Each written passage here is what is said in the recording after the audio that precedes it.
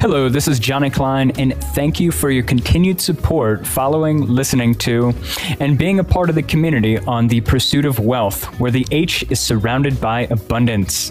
We continue to have inspiring conversations on deep health, from naturopathy to journeys of triumph and resilience, to nutrition, NLP, fitness, mindfulness, mindset, an abundant way of healthy living. Some podcasts coming up, including art therapy, trauma release, naturopathy, and a lot of other interesting and amazing topics. So keep on the lookout for that. Let us know what you want to see or hear on The Pursuit of Wealth by messaging us or commenting on any of our social media platforms. Now, tune into today's episode where we talk about another deep health, nutritious conversation.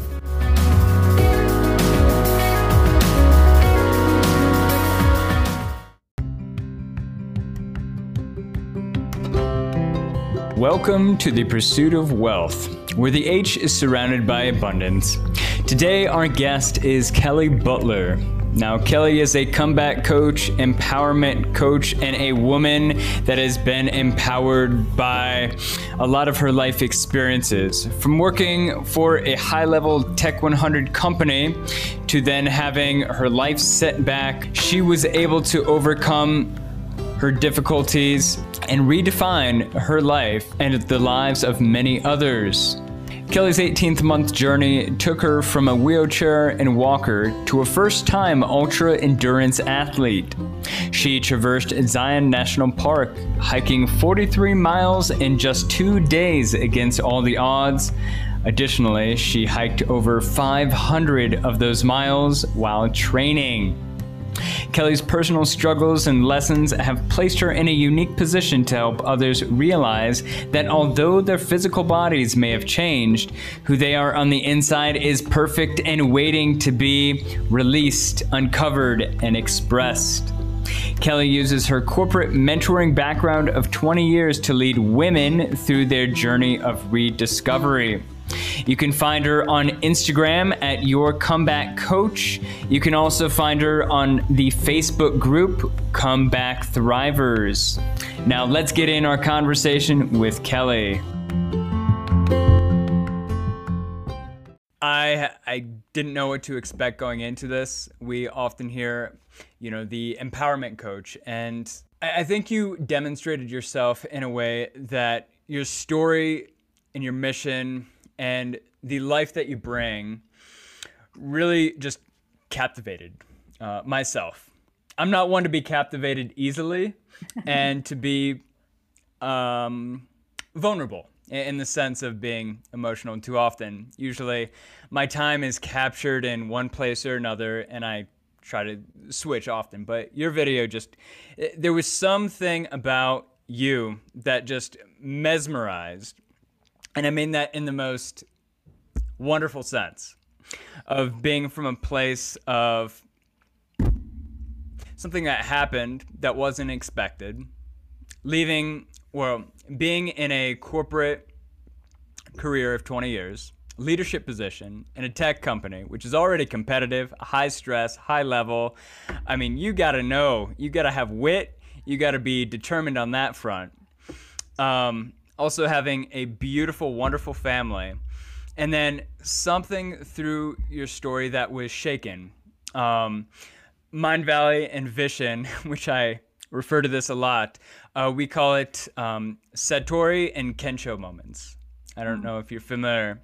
So it's the Japanese style of a sense of suffering. Satori is very long, drawn out. It's a slow burn, just a feeling of maybe it's without purpose, without a life that you wanted. And it's just a feeling of stuckness. Kensho moments are a place of immediate shaking up for the most growth and the quickest growth that you can offer, or that the universe can offer. And I see with that Kensho moment, for you, it was not unsure. But through you decided, this is not gonna bring me down. Maybe a few times, but ultimately you said, this is not. I'm going to rise above. I'm going to be an absolute for myself, for my family, for bring you to that place of just determination? Yeah, it was. It was in just thank you first of all. I'm so humbled by your words and how you reacted when you watched the introductory video, which I feel is really true to myself and my story. But it was it was a shocking sensation to lose control over my body and really have that sensation of, you take for granted that your brain is going to send signals and your body will move accordingly, taking a step forward, sitting down, wiggling your fingers, wiggling your toes, going throughout 1.5 million tiny motions that we go through every single day. And like many people, I had taken that movement for granted. And so I had a virus, and then what happened is I just experienced, the best that I can describe it is just a profound weakness that started in my lower body and my ankles and was working its way up each day. And I started to have to hold on to furniture to move around the house, and just sort of felt like my legs were going to give out from under me. And I was even dropping glasses because I wasn't able to grasp the cup. Mm-hmm. And I have to say, yes, the overall, this experience was a spiritual growth for me, and it was an incredible turning point in my life. But at that moment, when it was first happening, I was in utter denial. The day that I went to the ER when I could no longer stand on my own, I was working that morning. I was on conference calls. Mm-hmm. And it was difficult for me to come to grips with what was happening to my body. And I knew it wasn't right. I knew I needed to get to the hospital, but I was afraid to really fully open my eyes to the potential diagnosis and what was happening, and really admitting that I was in a state of paralysis where I could barely move. It's funny, isn't it, how detached we become from our bodies on a regular daily basis, and we just think, oh, I'm going through the motions, and I'm gonna do this thing, and even something as simple as hunger signals and satiety, it's just like, no, I've got control of this, right? And so I don't have time for this. I'll deal with it later, I think is the mantra for so many people. And it just ultimately, when we have things go wrong with our bodies decide, no, I think you need to do this now, right?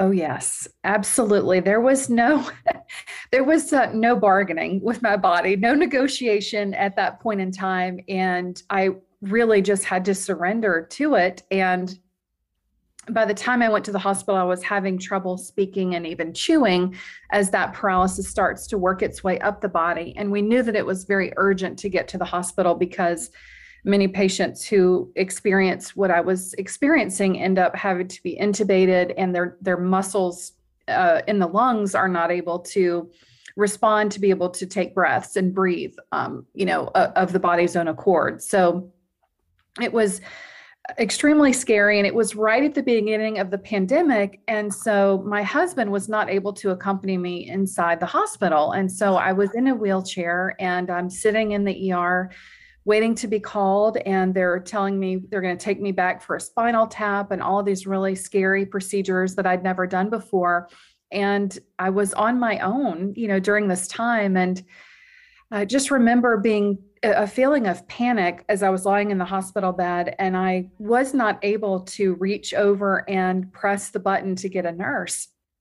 And in that moment, I felt so helpless. And it was just this incredible feeling of just a very terrifying sensation. And so ultimately, through that battery of tests, I was diagnosed with Guillain-Barré syndrome, which is a debilitating neurological condition where the coating around the nerves in the body become damaged. And usually it's caused by, in my case, a virus that happened leading up to this. And the body thinks it's still fighting the virus, but in actuality, it's fighting itself and damaging the coating around the nerves that enables those signals to come through.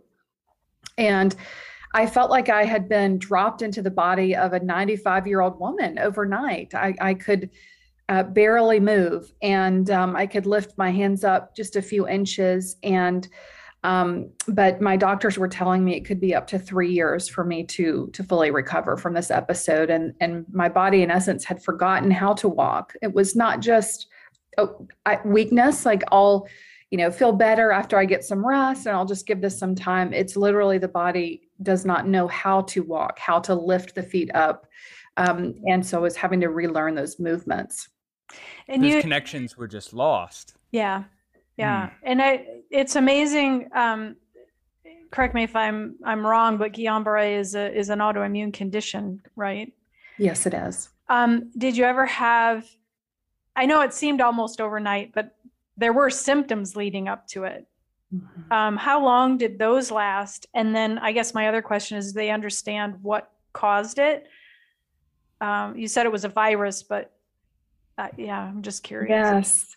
So this was right at the beginning of the pandemic, and I believe what I had was COVID, but there were no tests available during that time. It was so early on. So even the hospital didn't have any tests. Mm-hmm. And so I was having all of the classic symptoms, the shortness of breath, the severe fever, body aches, all of those types of things. I was tested for flu, which was negative, and I went to the hospital with shortness of breath. And the doctor said, look, I think you have COVID, but your lungs look fairly good. I think you can recover at home. And so I did go home and thankfully was able to recover there. And I was just thinking, I'm just going to recover from this virus and I'm going to feel better. And so part of the symptoms that were happening really was that weakness that started coming on. That was truly the primary symptom. But I was so confused because COVID at that time was still being studied, still being understood. Italy at that time was the hotbed. And because this was in March of 2020. And so I thought this weakness was a residual from COVID. And so I thought that it was just taking me a really long time to get over it. And finally I called the doctor and I said, look, is this normal that I'm feeling this big weakness? And they said, you need to go to the neurologist. And I did make the appointment, but it turns out I couldn't wait for that appointment before I needed to go to the hospital beforehand. But it was really that profound weakness was the symptom. Okay. Had you ever had any like autoimmune issues before that? I had tested borderline on a couple, Sjogren's syndrome and, borderline earlier in my life. And I had also had Lyme disease. Okay. When I was in my early 30s as well, although there was no connection through the course of this journey that truly connected the two. But, I had a history of longer term Lyme disease with some neurological side effects with that. Okay. As a bit of preview, Julie also has an autoimmune. So with her curiosity, she's bringing up these little quite important underlying questions because once you have an autoimmune condition, you're a much more likely candidate for others, of course, because your immune system is already somewhat compromised, which is why I ask. I also know that Guillain-Barré is a side effect of not only has been connected as a side effect of not only COVID, but also the vaccine. I know a couple of people who've ended up with it as a result of the vaccine. So I was just, as much for our listeners' interest, as much as personal curiosity, because, how do these things come about, right? Mm-hmm. And as we said, if we ignore the things our body is telling us, but again, our medical system it isn't set up to deal with that. I have these vague symptoms. Well, go home and come back when they're more serious, right? Exactly. Especially fatigue or weakness. I mean, it's just, you can't get more general, I mean, it's difficult to get a handle on that and understand what those really mean. Yeah, for sure. When you were looking for some answers, I mean, obviously you had to have answers right now at the point you had reached, but do you feel like you got the right care? I mean, obviously you're recovered and doing well, but I know I want to hear so much more about your journey. It's like I have a million questions, but do you feel like you had access to really good care for that once it was diagnosed?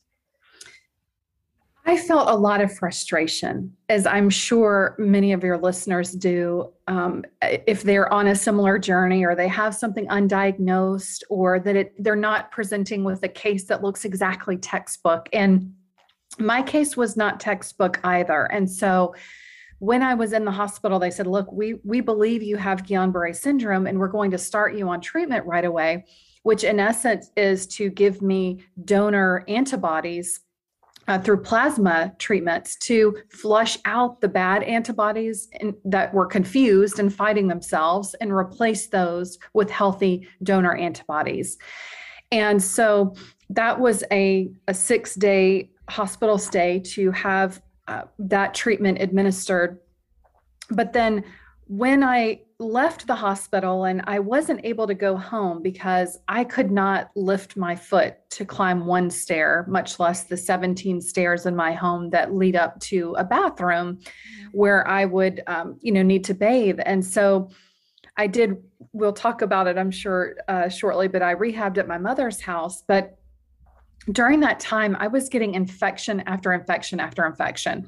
Now, keep in mind, this is during the lockdown. So people are not seeing one another. I mean, we're really just seeing immediate family. And I would have a mask on when my husband and my sons came to visit me, and I was still getting sick. So I was running, I think I counted around 30 days of fever. And I mean, the kind where you're just curled up in a ball and just convulsing, and a lot of body aches. And so here it is that my body is trying to come back from Guillain-Barré syndrome, but then also I keep getting these repeated infections. And so I was seeing an infectious disease doctor. I saw a rheumatologist. I was in close touch with a neurologist. I sought a second opinion from another neurologist.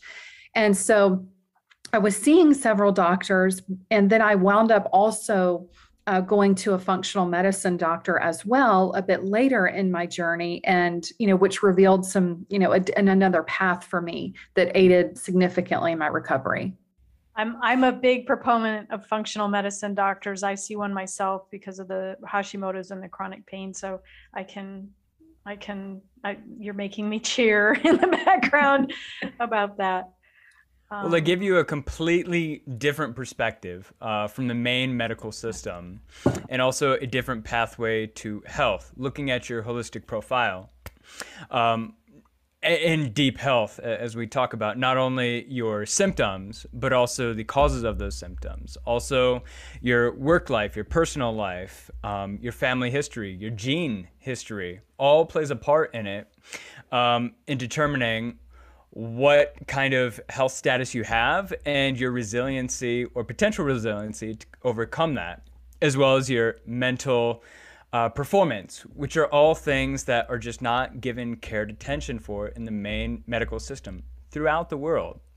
I think that trend is changing. I see it. We see it very obviously since we're in this. But it's something that the more mainstream public is becoming aware of. And honestly, for personalized healthcare, it is a way.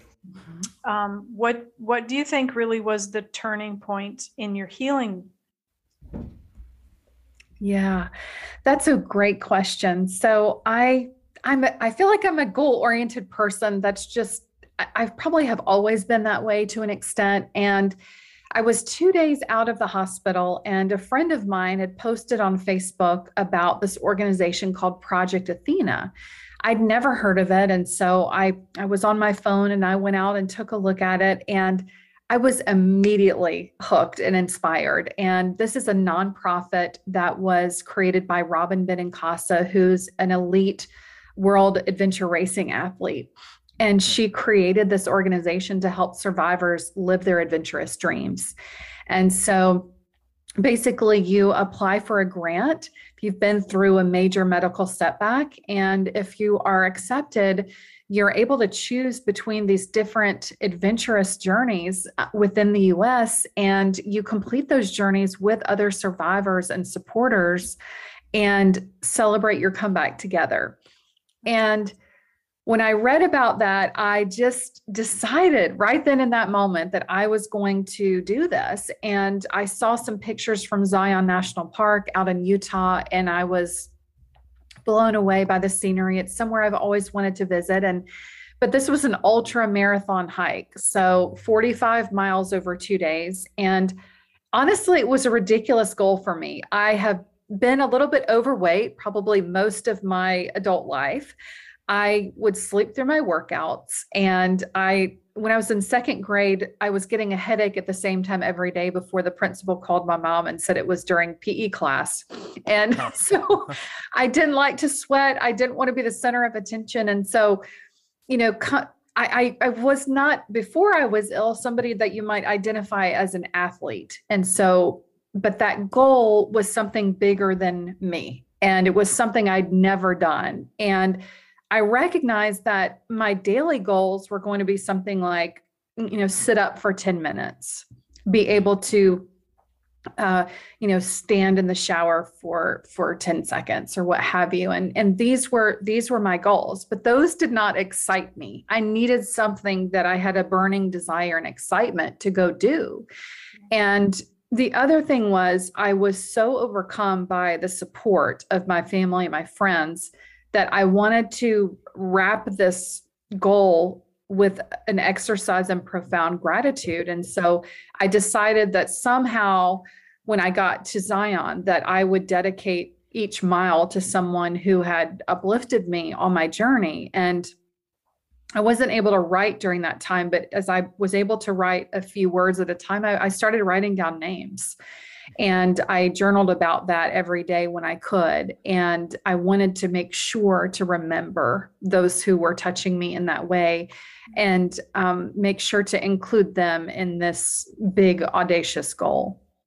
I love that you even included the doctor that told you can't do it after 3 years. And he's the one that laughed at you. And you even gave him the gratitude. It just shows your determination, but also your love and those that motivated you to go forward. Thank you. And, in my work, I help other survivors to celebrate their own comebacks in mind, body, and spirit. And I'm doing a talk inside my Facebook group actually later this week about the beauty of the underdog. And the story of the interaction with my neurologist at that time is something that I'm going to speak more about during that. But really, it's choosing how to take those comments from others. Comments and feedback from other people are neither good or bad. It's how you choose to accept those. And so I told him what I was going to do. I was wrapping up an appointment in the office, and he laughed and left the room. And so instead of saying, I chose to see that as fuel.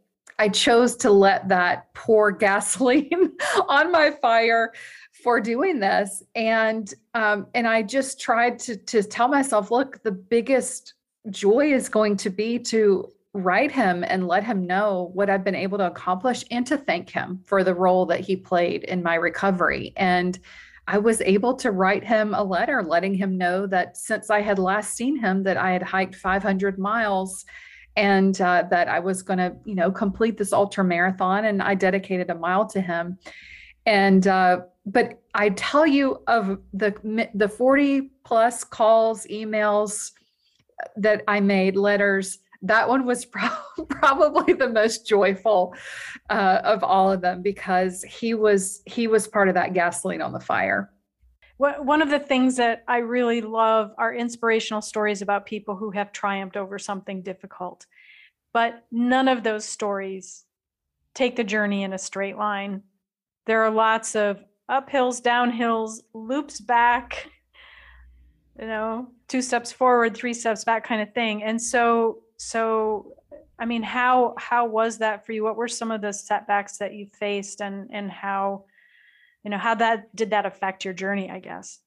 Yes. What a great question. And it's so true. I was nodding my head vigorously as you were making those comments. And, with the people that I work with, my clients, I often describe it as it's like a stock market graph that you look at, and you want to see that overall trajectory going up over time. But in the moment, you feel that dip so profoundly, and it can get very discouraging. But again, I tried my best. I didn't always succeed, but I tried to see it and recognize it as a dip. And part of my personality is, I want to be going up all the time. Those dips, I don't have time for that. I don't want that. Right. But I was listening to my husband, and I remember I was on my walker, and my husband was so supportive, and he would get out and walk with me down the driveway, just a few steps or as much as I could muster. And then we celebrated when I could make it to the mailbox.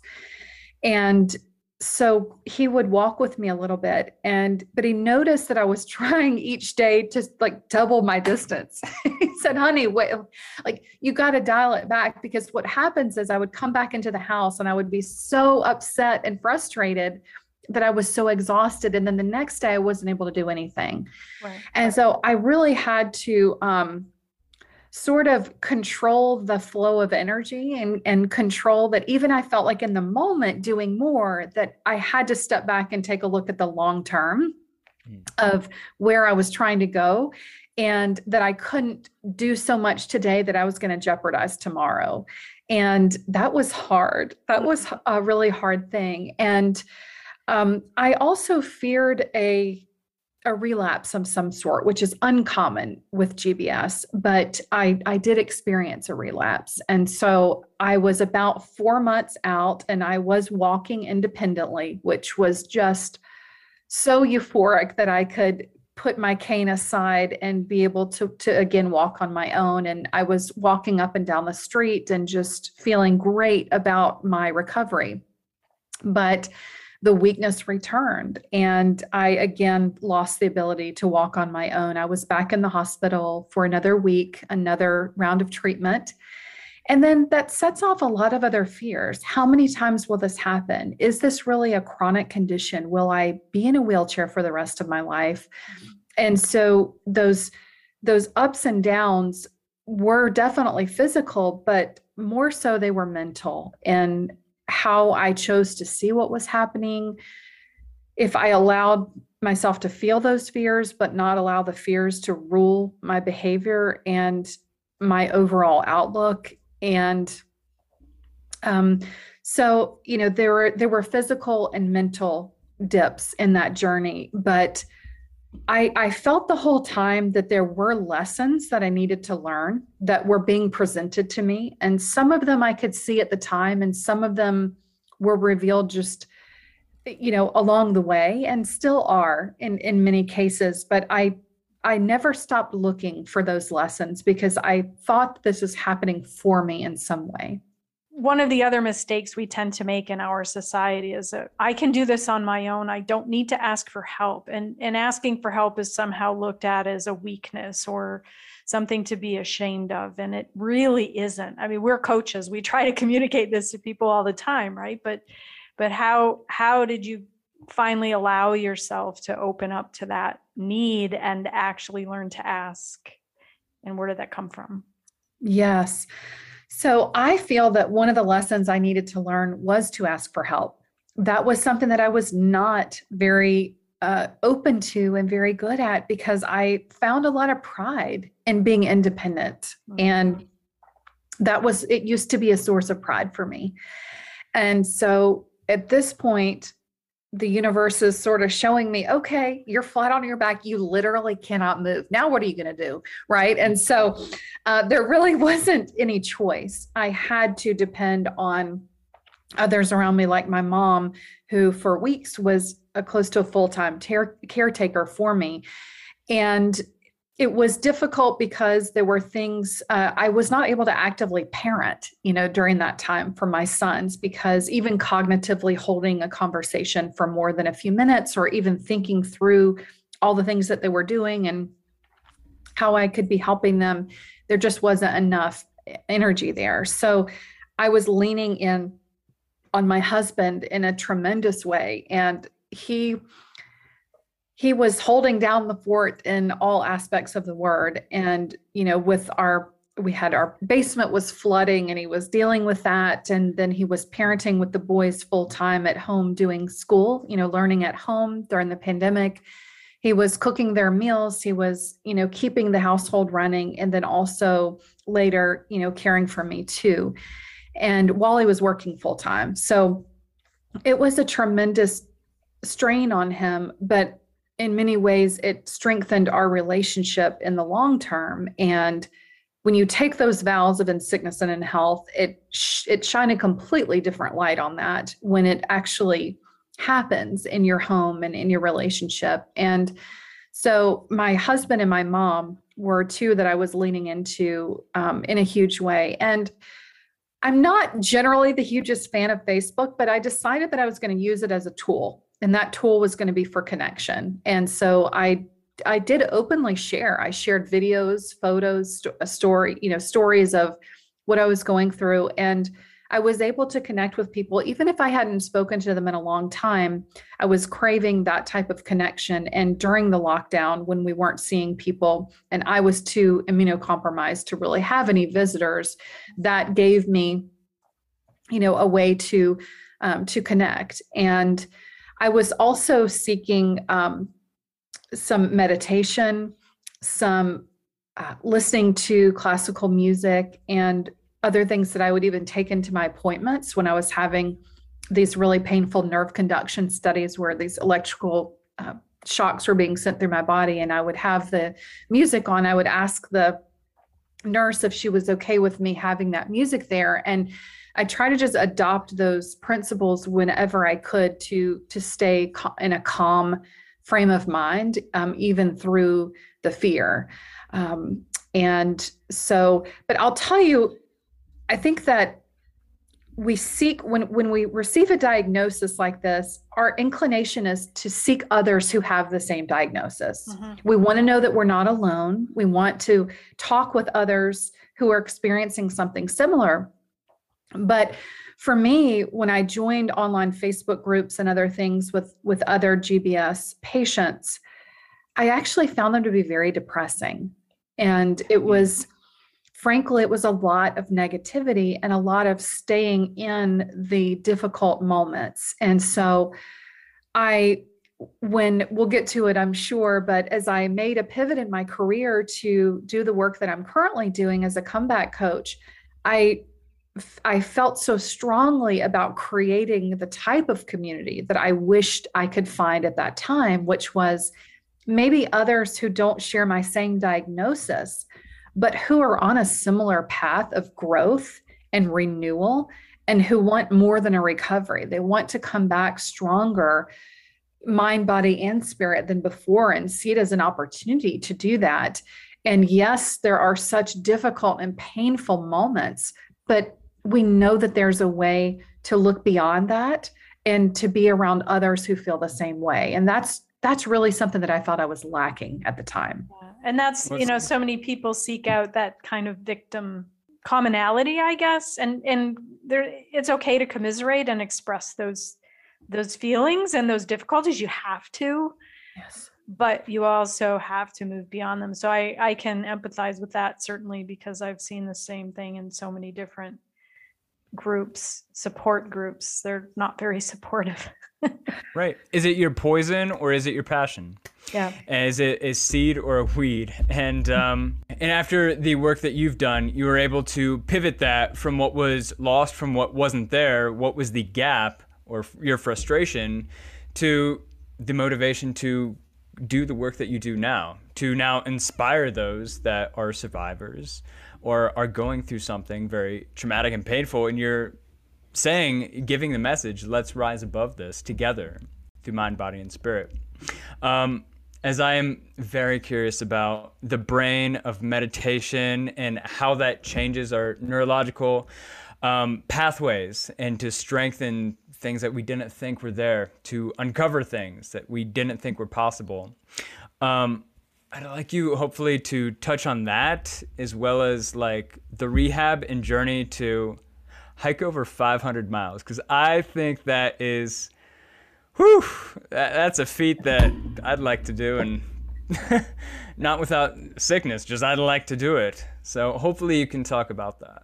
Yeah, absolutely. Well, I think so much for me was The meditation was a way to quiet my mind, and I'm still a work in progress. Let me be completely open. I don't think that I have yet cracked the code for myself on meditation, but I love that it's a work in progress because it means that I'm becoming more centered and listening to my intuition more than I was. And so that's something to celebrate, and I want to keep working on it. But as I have gone through this journey and as I have worked with my own coach and begun studying pretty deeply, I find that, the mind works in pictures. I mean, if I was to place you at the front door of your home, inside of your front door, and then put a blindfold on you, and then ask you, how do you get to your kitchen? Your mind would immediately be picturing where you were, placing yourself in space, and you would begin taking steps and thinking about how to get there, even though you could not physically see it. And so for me, I wanted to have those mental pictures that I was focusing on through that visualization.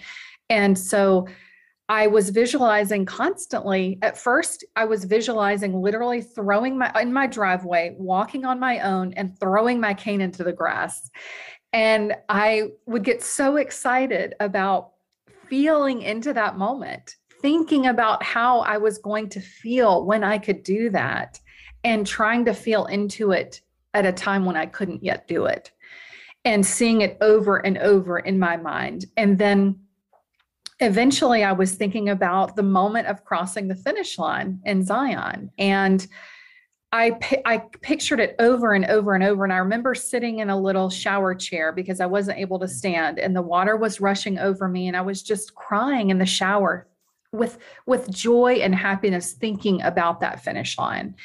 And so as I was going through this training, which I'll talk about in a moment, of the 5-month training process that led to the actual ultra marathon hike itself. But when I was having bad days and difficulty, there were days I really wanted to quit. I mean, I wanted to stop. This is it was really, really a strain on my body. But I would think to myself, well, I've already crossed the finish line. It's already done.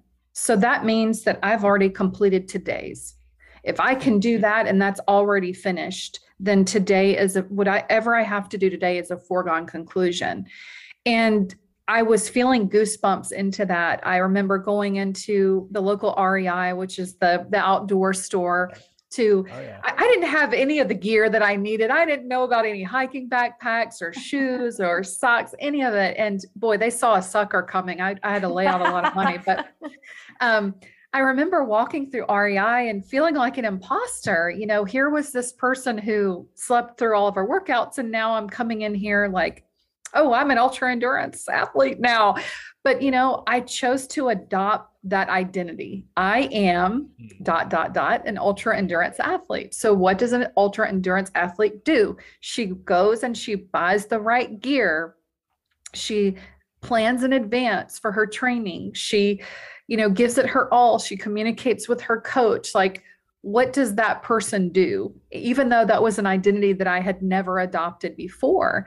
And so the meditations were a way for me to explore those mental pictures and see myself accomplishing those things. And it was not a one and done. It was over and over and over and over, especially in times where like that relapse, I was back in the hospital and I got the call that I had been accepted as an Athena. And I'm thinking, I don't know how I'm going to do this. Like, how am I going to get there? It was not clear. There was not evidence in front of me that I was going to be able to do it. So that was kind of the first part of your question about the meditation. I've been diving into meditation and visualization myself, and I feel the frustration of not having evidence.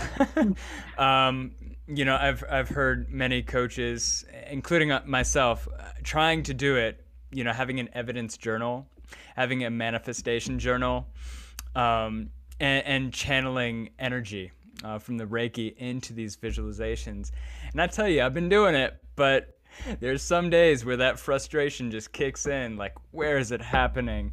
I have it in my mind, and you just keep going forward. I think that's the lesson that I'm uncovering right now. Yeah. And I think a lot of it comes down to self-trust. And we have to build that just like a muscle. You have to put in the reps. But when you have that compelling why, that driving force that it doesn't matter how, I just know that it's going to happen. Yes. Yes, absolutely. And I also was so attracted to this idea of being able to celebrate a comeback with other survivors and to share this once in a lifetime experience with each other, and I knew that this type of adventure is going to attract a certain kind of person, right? I mean, this is not something that everybody might sign up to do. And so we were on this path of training together to accomplish this. And I wanted to place myself around other people who were that determined and were that passionate about doing the same thing. And so that was a piece that I was really, really drawn to, in addition to the physical challenge of it all. And so, really the journey was I went through 9 months of physical therapy and occupational therapy. And then that included, after the relapse, learning how to walk twice, and, really doing the occupational therapy with my hand coordination and balance and all of those different things that were severely impacted. And so in January of 2021, then I call it graduated. I graduated from physical and occupational therapy. And so I was finally able to drive again. And I had that independence of being able to take myself to appointments or ride to get coffee anytime I wanted to without having to depend on someone. And it was a huge celebration. But I also found out that I was losing my job of 20 years. And it was a job isn't the right word. It was ending a career that I had with this Fortune 100 tech company. And it was unexpected. My performance was great. It was just a layoff situation. And so I still wasn't near 100% at that time. But I chose to see it like, this is the best thing that ever happened to me. I knew that I wasn't supposed to be there in my heart. I knew that it wasn't lighting me up. And so I tried to see it as a blessing. And so I started working on kind of a side hustle and dipping my toe in the water. And then at the same time, being able to work up to some walks in the neighborhood and really practicing that physical activity every day, because I knew the training was going to start. And there were going to be other women in the training program who were further along physically than I was. In many cases, they were years out from their illness. And so I knew I had some extra work to do to try to be able to hang in there, with the other women. So we started a 5-month training program, and we had, through Project Athena, a virtual coach. And we were given this training schedule, which was grueling.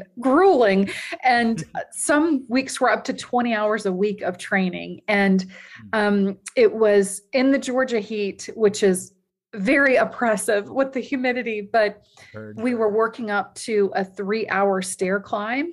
And then also kind of this pinnacle training weekend of hiking 21 miles on day one, and then 9 miles the second day.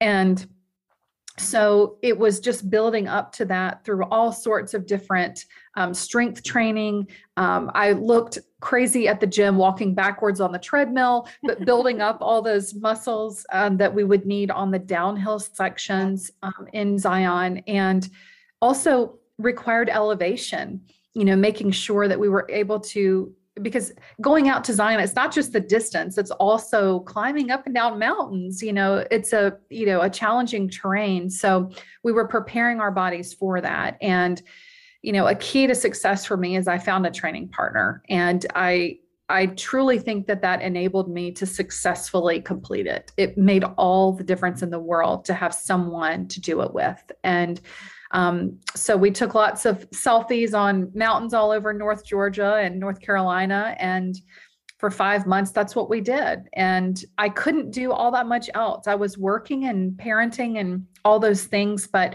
it was a top priority. And my husband, said to me, he said, it was leading up to about the week before Zion. And he said, I never doubt you, honey. But he said, I can't believe you're actually going to do it. He said, I didn't doubt your ability to do it. I did doubt your actual passion to want to do it and to stay with it, through the whole period of time. And in a lot of ways, I surprised myself, with the, because I told myself stories before that I didn't have the discipline. And I let myself believe things like that probably held me back, I'm sure, in other areas of life as well. Yeah. It's amazing how much of a role the mental game plays in all of it. And I just have a question, because I've done Angel's Landing twice. Oh, yeah. And Zion is one of my favorite places on earth. Out of all of the places that you had to choose from, why did you pick that? I don't really have a reason. It just spoke to me. I just looked at it and I knew, and I never questioned it. And I thought that hiking was a great activity for me to embrace during the recovery, because I love to be outside. I really love that form of exercise in particular. Love the quietness, being in the woods. And my husband also enjoys it. So that was something that I knew I could share. Sure. I'm not a runner. There was another adventure that was kayaking and cycling.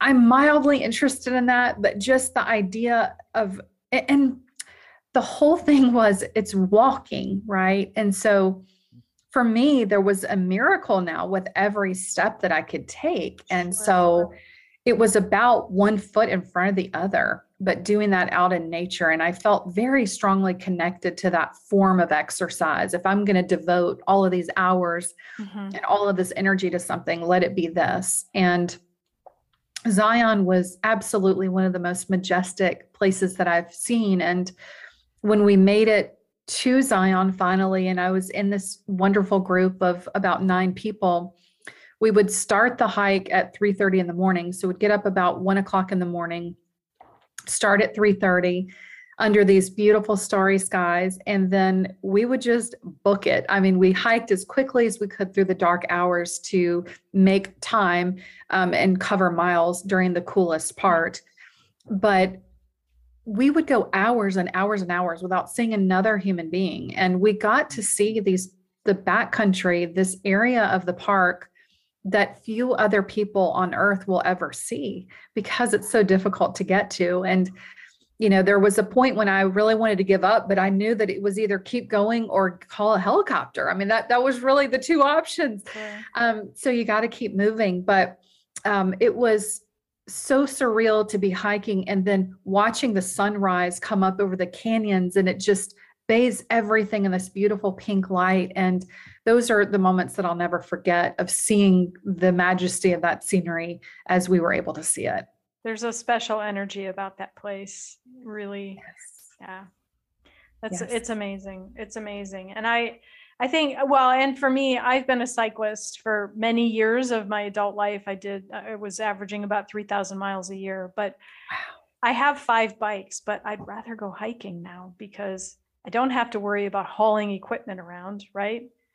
Good pair of walking sticks and some boots, and you're good to go. And you don't have to rely so much. You can hike in different weather much more easily than you can bike and kayak and do those other things. So it's kind of an independent sort of activity, I think, too, which probably felt really good to you at that point. It did. Yeah. That's amazing.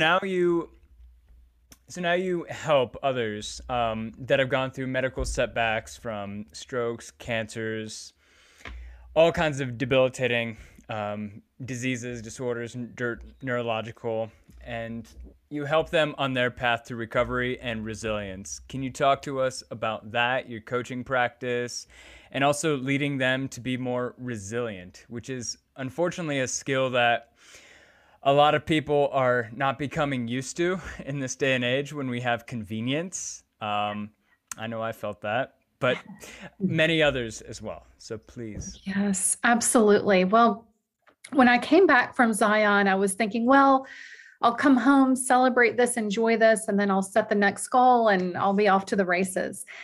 But I felt this feeling of unsettledness is the best that I can describe it. And I sat in it for about a week and I was journaling about it, trying to figure out, why do I feel this way? And I finally really got quiet and felt very strongly that this experience, the entire experience, the good, the bad, the terrible, from the point of the illness all the way through crossing that finish line, had happened for a bigger reason that I had ever understood or seen to that point. And I felt that it had placed me in a very unique position to inspire and educate others who are on a journey for their own comeback. And so it came to me quickly: comeback coach. That's what I am. And so it was kind of an inconvenient nudge. I had built a business that was completely unrelated, doing sustainable interior design, completely unrelated. But in my corporate career, I had mentored, I had led teams. There were all of those, skills there. And that was actually my favorite part of my job, being able to mentor others through their career and see them grow. And so I thought, you know what, this isn't such a leap. It really isn't such a leap for me. And so I walked away. I walked away from my other business to be a comeback coach. And so I started working with my first client within about a week and a half of that, who is a bone marrow transplant and stage 3 cancer survivor. Just reward and satisfaction that I feel in working with those clients is unparalleled to anything that I have felt doing any work in my life. And so I feel strongly that that's what I'm meant to do. And then I also think that there's a gap in the market. I think that we are so focused on the physical body when it comes to healing, but really, as Julie was saying earlier, I mean, the body is an instrument of the mind, period. And so the mind and understanding how it works, understanding how it can really guide, and you can use your mind to create the life that you want, not try to get back to the person that you were before, because truly anyone who's gone through this type of a setback is different. They're changed. And so why should they be going backward to try to quote unquote get back to normal? Mm-hmm. It really is an opportunity for them to redefine who they want to be from that point on, no matter how their physical body may look different. And so that coaching practice started out doing one-on-one, and then I will be launching in April the Comeback Collective, which is an incredibly supportive community where we can be learning from each other's stories, inspiration, and it is a group coaching environment where we can be supporting each other through the achievement of these goals and redefining these comebacks together. So that's something I'm just absolutely thrilled about. That's amazing, because our current medical system is, here's a diagnosis, here's the treatment, have a nice day, Yes. But yeah, someone said to me once, behave like the person you want to become. Mm-hmm. And yeah, you're right. Who wants to go back to normal? Normal's a setting on the dryer. Right? It's right. That's so amazing. These women are so, well, I suppose, do you work primarily with women or also with men? With men as well. And I've been working with men and women, mostly women, but I think that more than gender, it really is just attracting the type of person who is ready to redefine themselves and recognizes that as an opportunity, and is ready to put in the work and to get that kind of growth and that kind of incredible reward to just live their best life in all areas. Also, I don't know how to answer this as well, but you had a compelling question. What's your Zion moment? I've been thinking about that all day. I don't have a good answer, but I'm still in my 20s. Ask me in 10 years, I'll definitely have a Zion moment. Julie? My Zion moment? I think my Zion moment came when we were presented with the opportunity to move to Italy. I think I've had several in my life. Finally meeting a holistic doctor who was able to diagnose me with the Hashimoto's that I've been obviously dealing with for years and getting shoved aside by our medical system. Not because their doctors are malicious, they just aren't equipped to deal with these things, and they don't have the time.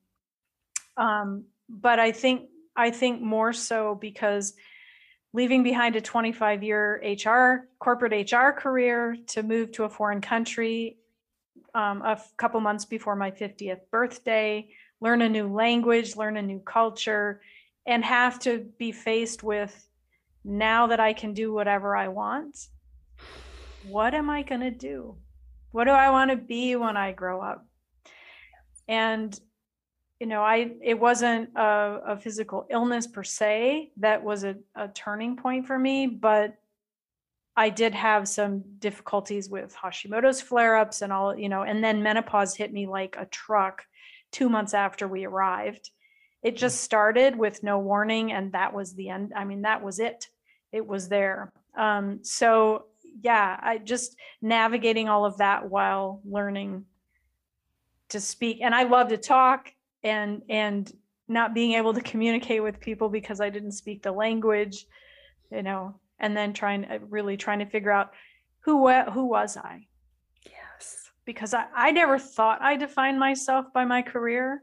Mm-hmm. But when I wasn't an HR professional anymore, I really wasn't anybody in my mind. Yes. Yes. So yeah, I think that was a very big turning point for me to just decide that, you know what, I want to help people live healthier lives, because it's what I've always been passionate about. And I didn't figure I ever could really do it by more than a hobby.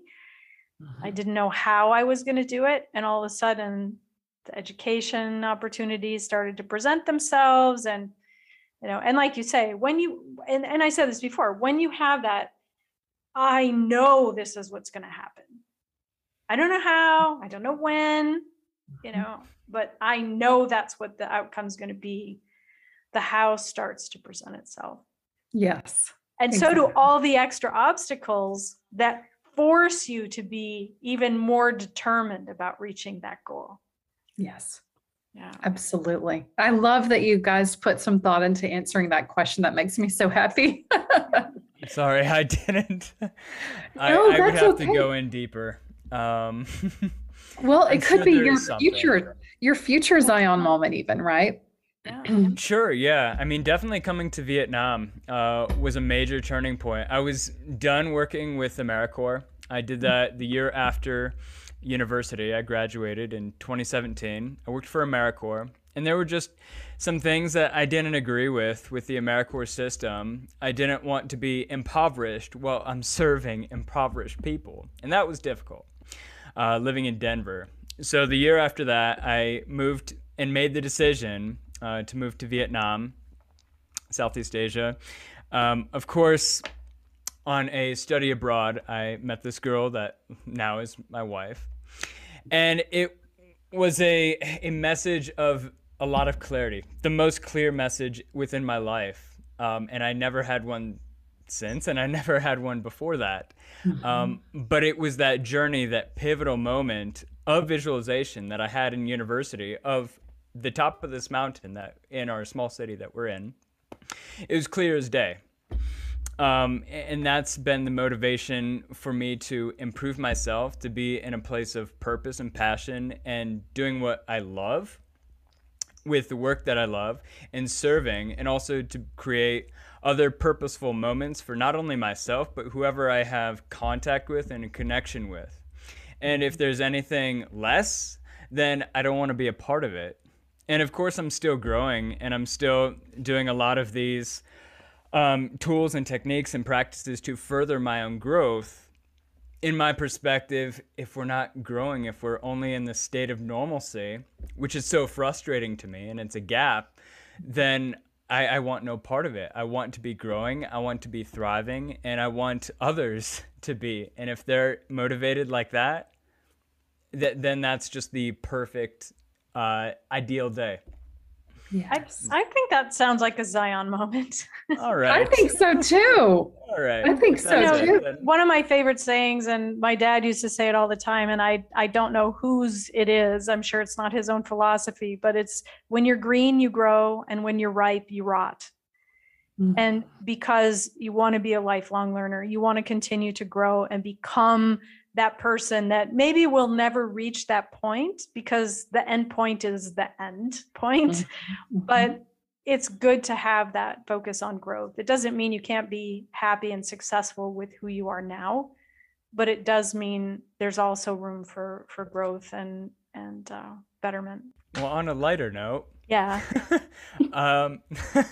Let's have a lesser important question. What's your guilty pleasure right now? My guilty pleasure. So there are these dark chocolate peanut butter cups. And in the US, they're sold at Trader Joe's, but they are absolutely incredible. And then my genius husband had the idea to put them in the freezer. And so they're kind of cold. And so especially if I'm doing some work at night or I'm, really working hard, he'll kind of sneak into the room and like plop a few of those the dark chocolate peanut butter cups next to me. And we're a go to keep on. That's some brain food right there. I love it. I love it. I need to do that myself. Yeah. That's great. Is there anything else you'd like to share? And, if nothing else, tell our listeners where they can find you and how they can learn about your new program. Absolutely. So I would ask you to go out to Instagram and follow me at Your Comeback Coach.